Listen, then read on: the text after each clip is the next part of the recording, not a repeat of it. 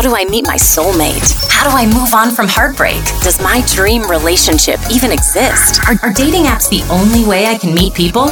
Are all relationships this hard? This is Between the Sheets with Dr. Love. Each week, your host dives into sex, love, dating, relationships, and everything in between. Welcome to Between the Sheets with Dr. Love.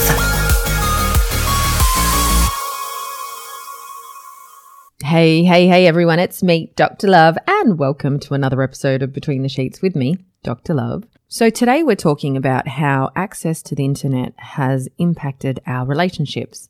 And it's no secret that the environment that relationships live in today have shifted greatly since probably the 90s. Before the internet was around, people would generally meet their partners or potential partners through mutual friends, a blind date, speed dating, through your own community, your church, work, whatever it was. But there weren't many opportunities to meet people that you didn't know outside your circle of friends or your hometown or your suburb. But the rise of the internet brought along this notion of online dating, what we know it to be today. And these online dating sites and apps where people could really meet strangers or meet their match. And it was all due to this matchmaker algorithm.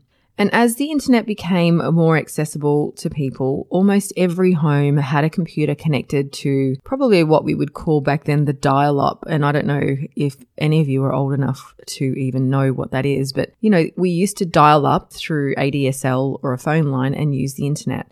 And you would just meet strangers online and start a relationship without even meeting them, which was foreign in the space of relationships because that never used to happen. So in some ways, though, the internet has been a blessing for relationships and the advancement of our connection with others. But in other ways, it can distance us more from reality. And as we deep dive into this digital era, sometimes we find ourselves not even coming up for some air. Let's look at the pros and cons. So let's look at the positive impacts of the internet. While we might instinctively go to how the internet has negatively influenced our relationships, because that's the first thing people think, there actually are many ways it has made our relationships better. And something that has become integral for someone like myself, the internet has brought out a new age of therapists and psychologists and counselors and healers and whatever it is that you seek that can solely focus on sex, dating, intimacy to help people that aren't their clients. So for instance, a lot of the education I give and the value I give to people that follow me, they're not all my clients, but we can educate along the way. So the internet has done a world of good by helping society become more accepting and open about taboo topics. And, hands up, there's always something taboo happening on my page because it's not an everyday conversation. So it's non-heteronormative ideas and how we view the world and all of that. So there has been a movement online that discusses everything from, sexuality, the gay and lesbian community, the body positive community, mental health issues, relationship dilemmas, infertility, you name it. But it's created a platform for us to be able to speak about things that we normally wouldn't have spoken about prior to the internet. So it has made many groups of people feel like they aren't alone because people are becoming more vocal about the problems that were otherwise shameful or taboo to talk about in previous eras. With online dating apps really booming over the past decade, it's no surprise that you can build a whole relationship with someone online that you've never met in real life. And I know it still baffles some people, but it is our reality right now. And what I'm finding, the battle is accepting that this is our reality. It's almost like people are stuck in the fact that it shouldn't be this way. We shouldn't have to meet people online. The reality is life is not the same as it was pre-90s. We don't have the same type of functions. I remember back in those days, we didn't even work on Sunday. Saturday was half a day. Our lives looked very different. Decades ago, you may have never crossed paths or even, met some of the people that you're meeting online. But today, with this digital landscape, it's easier than ever to meet someone that you could call a soulmate, or you could even have a healthy relationship that started with an online dating app, and that is okay. So rather than racking up a phone bill on late night calls with your partner, you can actually use lots of apps to chat, send photos, funny videos, memes to each other. There's some connection there happening that we didn't have access to before. So you're also able to show off you and, your boo out there on a date by uploading a photo to Instagram. You can send each other real-time videos on Snapchat. You can tag each other in memes on Facebook, video chats on WhatsApp, make a TikTok together. You can retweet each other on Twitter. There are so many avenues where we can stay connected with our lover and feel like we aren't missing a beat. Plus, you can also send each other consensual sex. So there's been a lot of positive in the internet with relationships. It's not all that bad, but we do need to take note of what the negative impacts have been. So let's look at that now. The negative impacts of the internet while being active online about your relationship is good, and it tells the world you're a couple. And it's not to show off or to rub it in anyone's face, but sometimes when you're with a partner, family members that you don't talk to much gets an opportunity to get to know who you're with, and it's almost like they build a relationship with someone they've never met before. They live on the other side of the world and they start to understand who your fiance is. They've seen pictures. They've seen some of the stuff you do. So it's not such a bad thing when you're out there telling the world, hey, this is my partner.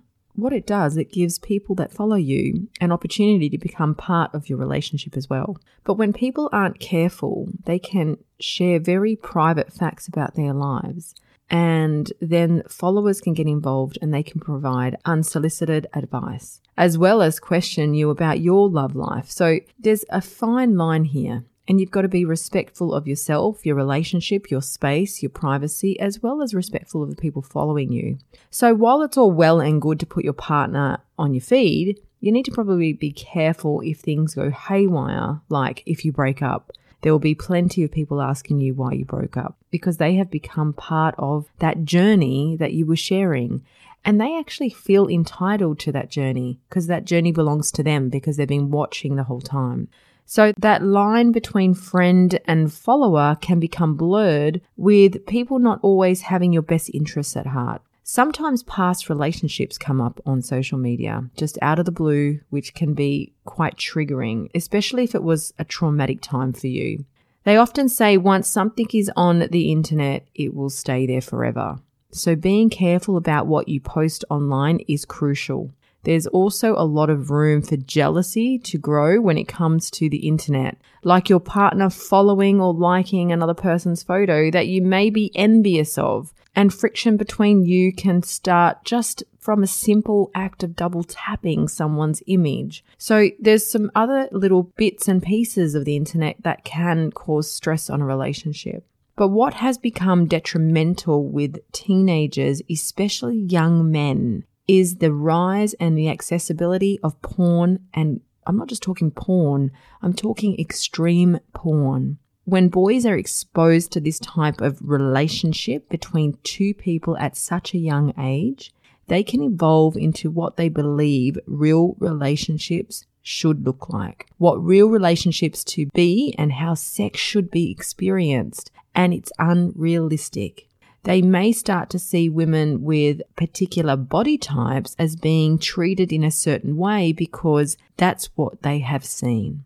And it becomes this toxic behavior in their adult life, them not knowing where it's come from. But a lot of this viewing online and the accessibility of this type of material is a recipe for them to be in a toxic relationship or an unhealthy relationship. So they aren't exposed to healthy relationships with women early on, which really sets them up for failure.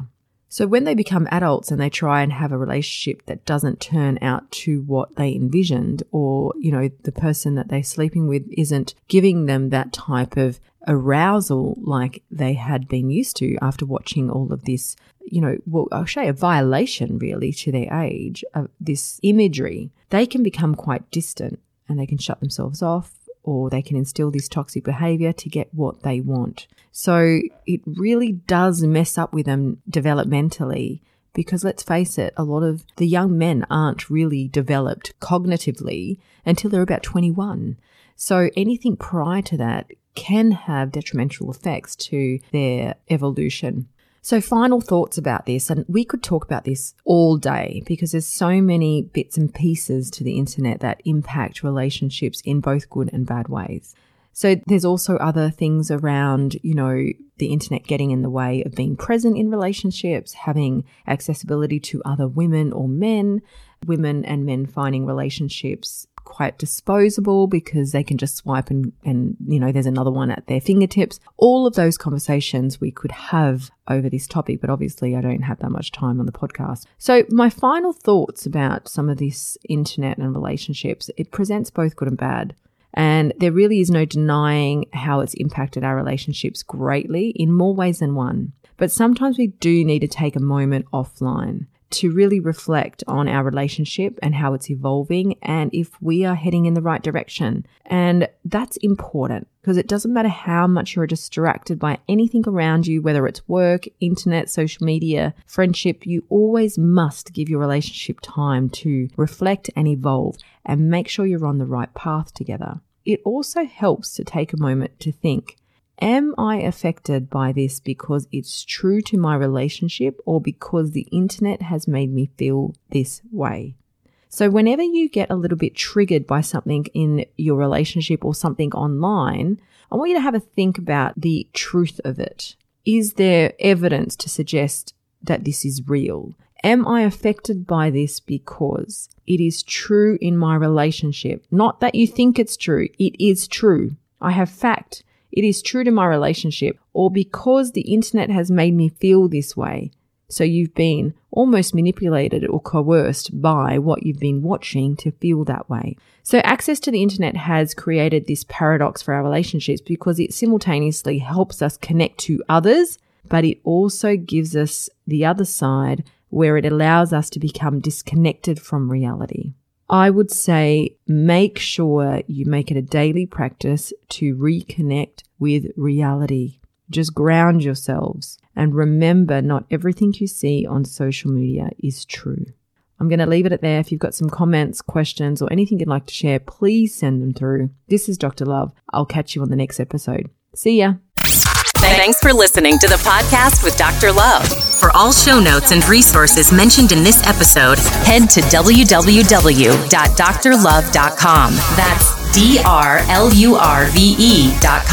Got a question for Dr. Love? Email her at ask@dr.love.com. Love the show? Remember to subscribe on your favorite podcast app. Leave us a review or share it with your friends. Thanks for listening, lovers. We'll see you on the next episode.